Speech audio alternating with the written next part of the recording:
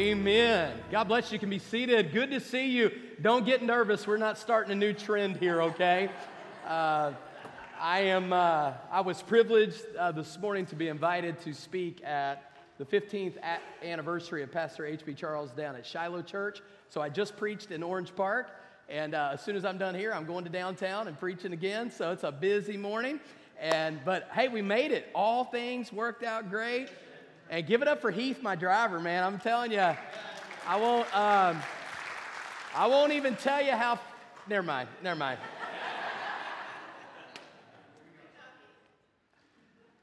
We're in Revelation 9. I remember very vividly the first time I processed how much of a grip sin can have on someone's life. I was in middle school. Our two local middle schools had just consolidated into one school. And so my ninth grade year, we had a bunch of brand new kids at school. And of course, our former rivalries with that other school became our teammates. So I had a friend named Brian also. Brian was from the other school. Brian played football on our team, and we quickly became friends.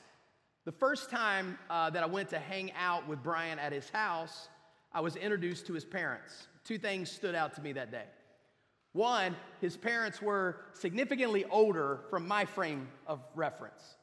And Brian was the youngest of 5 children, and all of his brothers and sisters were significantly older than him. In fact, it was the first time I remember being able to, meeting someone that had nephews and nieces older than them.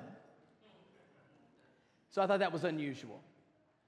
Then, the other thing that really caught my attention was that Brian's father was dying of alcohol abuse. He had cirrhosis of the liver. He was now, at this point, months from dying. He died somewhere along the line of my high school years. But I remember Brian meeting his dad. His dad was drunk all the time. His dad was drunk the first time I met him. His dad stayed drunk every day of his life, every waking moment of his life, and died a drunk. Brian told me later that it was a few years back, his doctors warned him of this. And said, man, you are going to die if you keep drinking like this. And that grip of sin never let that man go. It literally drug him to death. On a more personal level, I've got a cousin younger than me who right here and right now today is an alcoholic of the same nature. He's been hospitalized multiple times. He's in his 30s. He's also been told by doctors, if you do not stop drinking, you will die. And drinking on he goes. Now, you may be tempted to think that this sermon is about alcohol. It is not. You may be tempted to think that I'm going to cover this subject of drug abuse and alcohol abuse with psychological robes, and I'm not. This sermon is not about psychology. This sermon is not even about alcohol. This sermon is about sin. And sin has a grip on people.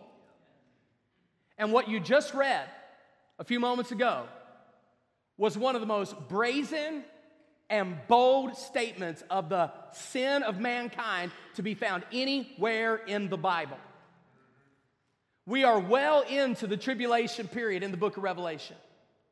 We have seen catastrophic seal judgments as God unraveled the scroll, which contained in the scroll the judgments of God on the end of the earth. When the 7th seal was opened, trumpets began to blow by angels standing by. Each time a trumpet sounded, a more severe judgment is poured out upon the earth. Last Sunday, we looked at the fact that the first 4 trumpets would be blown, and there was judgment on the earth. Remember, judgment came on the sea, judgment came on the fresh water, judgment came on the heavens, and judgment came on the vegetation. But in Revelation chapter number 9, we are going to see the fifth and sixth trumpets. And the fifth and sixth trumpets are no longer judgments on earth because of mankind. The fifth and sixth trumpets are judgments directly on mankind for his sin against God. Now, folks, it hastens for me to remind you this morning that there is a judgment day coming. The Bible clearly says in Hebrews chapter 9, verse number 27, it is appointed unto men once to die, and after this, the judgment. And any judgment that takes place on this earth is just a small picture of the ultimate judgment that will come one day when God ultimately judges mankind for his or her sin. Now, we know that. But man, when you read Revelation chapter 5 and 6, here's basically what happens. The fifth trumpet blows, and there is an enormous, demonic, possessed locust swarm. You read it, and so did I. And that locust storm is literally going to inflict pain on humans so severe that they will desire to die, and they can't. Then the sixth trumpet's going to blow, and God is going to raise up from the east side of the Euphrates River a demonically possessed army of 200 million soldiers.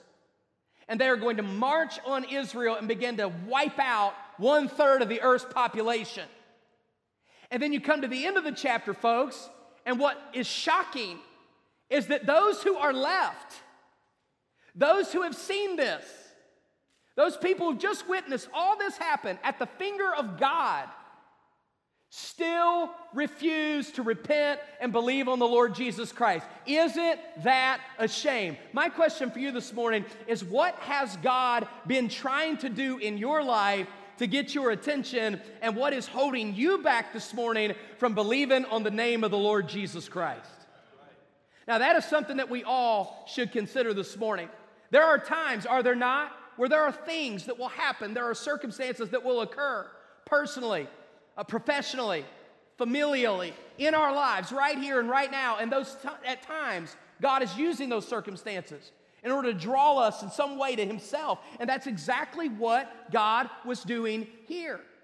God is bringing these judgments as he promised he would. And some people were actually spared the judgments, and still they did not believe in the Lord Jesus Christ, but rather clung to the sin that they loved. So let me walk you through this text real quick, and I want you to see a few truths here from the fifth and the sixth trumpet during the tribulation period. Number one, I want you to see that sometimes Christ will use pain in our lives to bring us to himself. In verses 1 through 12, you see the locust plague. Look again, verse number 1. Then the fifth angel sounded, and I saw a star fallen from heaven to the earth. Now watch this. To him was given the key to the bottomless pit. Now you notice the difference between the star in chapter 9 and the stars or the objects in chapter number 8. In chapter number 8, we saw that these are physical, actual stars, meteorites of some sort. But then in chapter number 9, whatever this star is a star that is given a key to a bottomless pit. So this star is personified. At the end of the chapter, this star is identified. In fact, look if you will at verse 11. And they had, speaking of the locusts, a king over them, the angel of the bottomless pit, whose name in Hebrew is Abaddon, but in Greek, his name is Apollyon. Now, who is this star, folks? Folks, the star is none other than the devil himself. That's who the star is. Satan is going to be granted authority in Revelation chapter number 9 to literally wreak havoc amongst men. And I just want to say this to you. First of all, in verse number 1, it says he was given a key. In chapter number 9 and verse 15, it says he was given the authority to destroy 1/3 of mankind. And in the same verse, it says he was given that authority for a season of 5 months. Now, you may not see what I'm seeing there, but I just want to tell you, the devil is still under a leash from Almighty God. And although he's given amazing power and amazing authority to do things that are unspeakable and unbelievable, folks, that power and authority is granted to him from God. Never forget this. Satan is not on the throne. God is always on the throne. But he is going to be used. He's going to be permitted, if you will, to allow this to occur. Luke chapter 10, verse 18 says, and Jesus said to them, I saw Satan fall like lightning from heaven. Revelation chapter 12, verse 9, that we'll see in a few weeks, says, and the great dragon was thrown down, the ancient serpent who is called the devil and Satan, the deceiver of the whole world. You say, what in the world does the word Apollyon and Abaddon, what do those words mean? Those words literally mean, in their respective languages, the destroyer. And folks, do I need to remind anybody in this room of these things this morning? Satan is real. Satan absolutely hates you because you are made in the image of God. And Satan will do absolutely anything in his power to destroy everything about your life. The Bible says the thief comes not but for to steal, to kill, and to destroy. And the very fact of the matter is today, he has no room in this place. He has no room in your home. Come on. He has no room over your family, over your life, unless you give it to him. And if you give it to him, he will destroy your life. In this case, he will do it through a locust plague, verses 3 and 4. It says in verse number 3, then out of the smoke from the bottomless pit came locusts upon the earth, and to them was given power as the scorpions of the earth have power. Now watch this, verse 4. And they were commanded not to harm the grass of the earth or any green thing or any tree. Now let me stop there. That's what locusts normally do. Locusts normally destroy grass and trees and vegetation. But these are not normal locusts, and these locusts are not performing normal actions. These locusts, watch this, are released from the bottomless pit. Now you say, what in the world is the bottomless pit? The bottomless pit is referenced at least 4 times in the book of Revelation, and it is always, in every case, a reference to a place where demonic hordes are locked up in prison until God says it's okay for them to come out. Remember when Satan, the demons in Mark chapter number 5, when he cast them out of the man that was possessed by the devils, and he says, is this our time? Meaning, is this our time to be banned, to be judged? And then what does Christ do? He sends them into the herd of pigs, and they fall over the cliff, always looking for someone to dwell. So this bottomless pit is a place that where Satan and his demons are sent to suffer and be isolated. But at least 3 times in the book of Revelation, they are released. One of those times is, of course, after the millennial kingdom in the final rebellion. But here, the Bible says that this bottomless pit is open, and locusts swarm out of this looking like smoke, acting like scorpions. And watch this, verse 5. And they were not given authority to kill man, but torment them for 5 months. Their torment was like the torment of a scorpion when it strikes a man. In those days, men will seek death, and they will not find it. They will desire to die, and death will flee from them. What is this plague? It is a plague of pain. Demonic, embodied locusts are going to inflict physical pain on the people of this earth. Such extraordinary pain that it's likened to a scorpion. Now, I don't know if anybody in this room has ever been stung by a scorpion. I have not. I have seen scorpion in the wild, and I do what any normal human would do when you see a scorpion in the wild. You scream and run. That's what you do. I've seen them in Texas. They're crazy looking. And they are wild. In fact, their coloring is almost, what's that? Is that opaque? Is that the word? It's almost clear. You can hardly see them. They're very, very hard to find. But when you see one, you don't pet them, you don't play with them, you run, okay? Scorpion. So the infliction of the pain is like, it says, scorpion, a sting of a scorpion. And it's so severe, of course, that these people are desiring death, but they cannot die. Now, that is a very, very tough place to be. I've met people who were in pain, who wish they could die. Maybe you have too. Maybe some of you in the medical profession have seen this kind of thing happen where people are so grieved, they're so hurt, their bodies are so broken, they look for a way out. That's what's going to happen here. And Christ is allowing this pain to be inflicted. Let me say this to you today. Physical, spiritual, emotional, and mental pain will either push you to God or it will push you away from God. I read a story this week of a young man by the name of John Green who was out of high school, set to enter into ministry. A part of his ministry training pre-seminary was to go work as a volunteer chaplain at a children's hospital.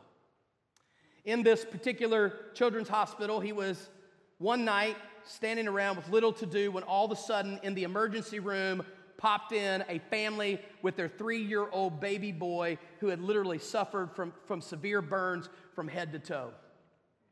Standing in absolute shock, this 19 or 20-year-old young man could not believe the sights, the screams, and the smells that were coming from this situation. The doctors were feverishly working on this little boy to try to save his life.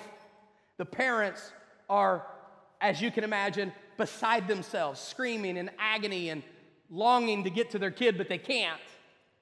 So they sent them to the waiting room where the would-be chaplain goes and tries to be of some comfort. All he can do is say, "Can I pray for you?" To which the parents angrily answered, "No." He left the room to give them their space and walked to a break room where the doctor that was working on the baby walked out of the room, walked into the break room, and began to throw up in the trash can because of everything that she had just seen. And this man is literally swirling with emotions and feelings, thinking to himself, how on earth am I supposed to help people? And how on earth is God in the middle of all this? And this caused him to withdraw his application from seminary and ultimately withdraw his application from God altogether. For years and years and years, this man lived on the premise, there cannot be a God. I don't know that I believe in God, but he said, I quote, "I do believe in mercy, and there's no mercy to be found here." 20 years later, on a whim, this man decided, John, the man who walked away from God, to Google the story, thinking the boy died that night, only to find out his story lived on, and the little boy actually did not die. The boy lived. And later on, the boy became a follower of Jesus Christ.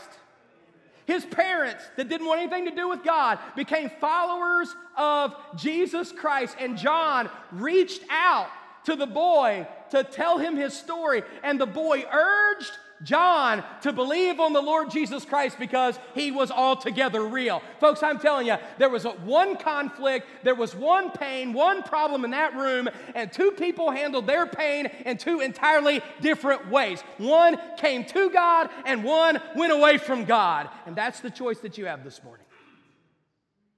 Do you run to God in your pain? Do you run to God with your problems? Or do you run away from Him? Christ will use pain. Number two, Christ will use loss. Beginning in verse number 13, the sixth trumpet sounds. And the Bible says, with the sixth trumpet, verse 13, the sixth angel sounded, and I heard a voice from the horns of the golden altars which is before God, saying to the sixth angel who had the trumpet, release the four angels who were bound at the great river Euphrates. Now, the river Euphrates was a natural border on the eastern edge of Israel. It became a border between, even now, kind of modern-day Israel and all of the countries of what we would call the Far East. When you read in the book of Ezra, Nehemiah, and Esther about being beyond the river, this is the river they're talking about. A natural river. Everything to Israel beyond that river was bad. And the Bible here says that God had, once again, had demons locked up in a place called this river. And now He's going to, through the sixth trumpet, release them. And they are going to lead an army that, when you add it all up, is 200 million men from the east, are going to come in to the west, which would be Israel in the context of Scripture here. And the Bible says they're going to kill, verse number 15, a third of mankind. That's the third of mankind that's still left after the other third was gone. Some Bible scholars estimate that at this point, listen guys, at this point in the tribulation, half the world has died. Verse 16, now the number of the army of the horsemen was 200 million. I heard the number of them, and I saw the horses in the vision. These men are riding horses. And these horses, look at this, those who sat on them have breastplates of fiery red, hyacinth blue, and sulfur yellow, and the heads of the horses were like. Notice how many times the phrase like is used in this chapter. You say, what does that mean? Remember, oftentimes in Bible prophecies, there will be similes and metaphors. One easy way to identify a simile or a metaphor in Scripture is with the obvious word like or as. And all throughout this chapter, we see this phrase as or like. There's two ways to interpret this. Number one, these are things that John had never seen before, that John cannot describe because he doesn't have words. So he says, it's like a locust, or it's like some dude riding a horse with a tail on one side shooting people and a head blowing out smoke out of the other end. I mean, it's kind of crazy, right? Now, it's not crazy if you live today, because it would be easy for you to understand. Somebody that lived 2,000 years ago could never explain a tank, could never explain a helicopter, could never explain a nuclear explosion, could never explain gases and smokes and fire destroying people's lives. But when you turn on the news today, you can see it happening every day of the week. Now, whether that is what John is talking about or whether this is actually simply a demonic horde is really immaterial to the actual application today. The application is this: Christ inflicted pain, and then Christ allowed 1/3 of the world's population to die during this plague, and that is what he's using to try to get people's attention. Now, folks, listen, there's no doubt every one of you have been at the loss of someone before. You stood at a casket prematurely. You stood at a casket, wept tears. You've been there. You've had people taken away from your life before. You've had loss. Everybody's had loss. Everybody. Again, I ask the question, what do you do with your loss? Do you let it push you to God, or do you make it pull you away from God? And I'm going to bring this sermon to a conclusion by showing you verse 20 and 21, which I believe is the actual point of this whole chapter. Now look at verse number 20. The Bible says in verse number 20, but the rest of mankind, watch this, those who were not affected by this loss, who were not killed by these plagues, here it is, did not repent of the work of their hands. Now here's why. That they should not worship demons and idols of gold, silver, brass, stone, or wood, which can neither see, nor hear, nor walk. And they did not repent of their murders, or their sorceries, or their sexual immorality, or their thefts. Isn't that absolutely extraordinary? After everything that's happened, man still will not repent. Why? Because he's hanging on to his idols and to his sin. And church, I want to tell you, one thing that will keep you back from God is your own idols and your own sin. Now notice this. I don't know if you caught this. They worship the demons. Isn't that amazing? It was the demons that were destroying. Watch it. Hold, follow me. Hold. Hey, come on, guys. You got to catch this. What I'm getting ready to say right now, maybe the most important thing I'm going to say in this entire sermon, so please listen very carefully. The thing they worshiped was the very thing that was destroying their lives. It was the demons and the locusts. It was the demons running the plagues. It was the demons inspiring the armies. And they still were. Isn't it tragic and sad to watch people worship and bow down to and love and follow and sacrifice to the very things that are destroying their lives? God help us today to run from our sin, to turn from our sin, to repent of our sin. Now, folks, he starts naming stuff. You're like, oh no. The preacher starts naming stuff. He does. He names 5 things. He names 5 sins that have a tight grip on people. Don't worry, I'm almost done. Number 1, he says idolatry has a tight grip. Idolatry, what is an idol? An idol is anything that you worship more than you worship the Lord Jesus Christ. Doesn't the Bible say, thou shalt have no other gods before me? It might be money, it might be relationships, it might be sports. There could be a billion things that it could be, but things that we put in front of God are called idols, and men will literally follow their idols to their spiritual death. How about this? Murder. Murder has a tight grip. Have you noticed how much murder, hatred, anger, and animosity is living in our world today? People are being mowed down in the streets of our cities. People's lives are being taken absolutely aimlessly. It is crazy. The disregard for human life that exists in our world. Starting with babies. Somebody better help me up here. I'm talking about starting with the murder of babies inside of their mother's womb. Senseless, needless wildness on behalf of mankind. It is absolutely insanity that we butcher our own babies. And then the senseless anger, hatred, and cold murder that we see in our streets today.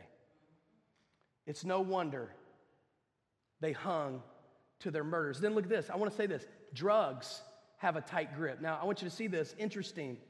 Look at the word here, verse 21. Their murders or their sorceries. You know what this word is in Greek? This is super interesting. This word in Greek is pharmakia. Pharmacy. What do you get at a pharmacy? Drugs.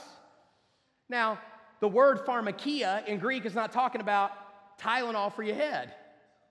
It's talking about illicit, mind-altering drugs that often lead people into, quote-unquote, religious-type experiences or beliefs. It is well understood that alcohol has been called spirits for years. Have you ever noticed that? Why is alcohol called spirits? It's a drug. It alters people's mind. Now, some of y'all don't like that. That's okay. I'm preaching today. We're going to be okay. We'll get out of here in just a minute. It's a drug. And all sorts of drugs and that people take, and literally their lives are consumed with. Have you noticed how many people's lives are being destroyed today by drugs? Have you seen anything on the news recently? Streets that once were populated with businesses and all sorts of things are now literally covered up with people that don't even have homes because they've sold their homes, they've sold their families, they've sold their lives, they've sold their stuff so that they can continue to use drugs. We worship drugs. Sexual immorality, which is the word porneia in Greek, which means the most general term for sexual activity. It's not a reference specifically to adultery, it's broad. It's everything. It's pornography. It is homosexuality. It is transgender. It's all of that. Any kind of sexual perversion, people will run to it and cling to it and hold on to it. And finally, look at this. He says this, and their thefts. I like what one commentator said. He said, I see here a much broader problem of dishonesty. I have talked to my wife so much about this recently. It doesn't matter where you are, if you're in church or outside the church. I simply cannot believe how people just can't tell the truth. You just can't be honest. Lord, help us. What is thievery? It's absolute dishonesty. Taking from someone else what is rightfully theirs and calling it your own. That is dishonesty, and that is despicable. We are living in a world where truth is fallen in the streets, people. There is no truth anymore. Nobody believes the truth anymore. And it should just not be so obvious. Look, do you not imagine what's going to happen when we rapture out of here soon, very soon, and all the crazy lies the world's going to have to make up to explain what just happened? And people will believe it so fast because we live in a world of deception. And here's what God is calling us to. God is calling us to repentance. I'm so thankful. Just last month on Instagram, there was a video emerged of Kat Von D getting baptized. Now, for those of you that do not know who Kat Von D is, she is a celebrity tattoo artist. She was on LA Ink. for a number of seasons and recently moved her family out to Indiana. There in Indiana, after wrestling from COVID with the face, she started going back to her roots. She was actually born in Mexico in a missionary family's home and moved out to Los Angeles, turned to the occult, turned to witchcraft, sorcery, evil.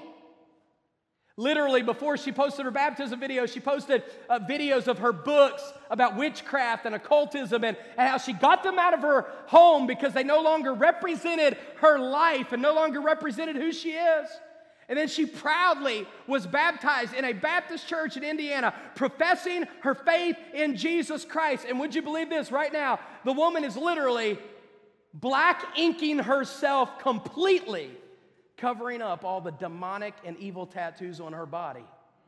It is extraordinary. And some of you think it's extreme. What it actually is extraordinary. It's actually what we call repentance. It's what happens when people turn to Jesus. And look, I've heard of all sorts of celebrities talking about finding God, and people like Michael Vick finding God because they got in trouble with the law. I'm not here talking about, Snoop Dogg, who said he became a Muslim and a Christian, which is impossible. I'm talking about somebody coming to Jesus Christ and giving up their sin and walking away from a lifestyle that dishonors God because they believe in the Lord Jesus Christ. And that is what God is calling you to today. Would you turn from your sin and believe on the Lord Jesus Christ? Let's pray together. As we're bowed before the Lord, I want to encourage you, if you've never accepted Jesus Christ into your life today, that you'd open up your heart like the front door of your house and welcome Jesus into your life. I wonder if there's anybody here today who would say, "Preacher, I do not know Jesus as my Savior right now. I do not know, but I want to know Him. I want to know Him. I want to know what it means to be saved." Could I pray for you? If that's you, would you slip up your hand? Is there anybody like that? "Preacher, that's me. I do not know Jesus. God bless you. I do not know Him as my Savior, but I want to know who He is. I want to know what it means to be born again. I want to know what it means to follow Him." Praise God for His work. I want to invite you to stand as we conclude this service with a time of worship. And I want to invite you, there's some folks that will be back here at this Next Steps booth in the back of the auditorium. If you have not trusted Jesus as your Savior, or you have any spiritual questions, steps you need to take, I want to invite you to come. I want to invite you to meet our friends in the back so we can show you who Jesus is and show you how you can follow Him. May God bless you as we sing this morning.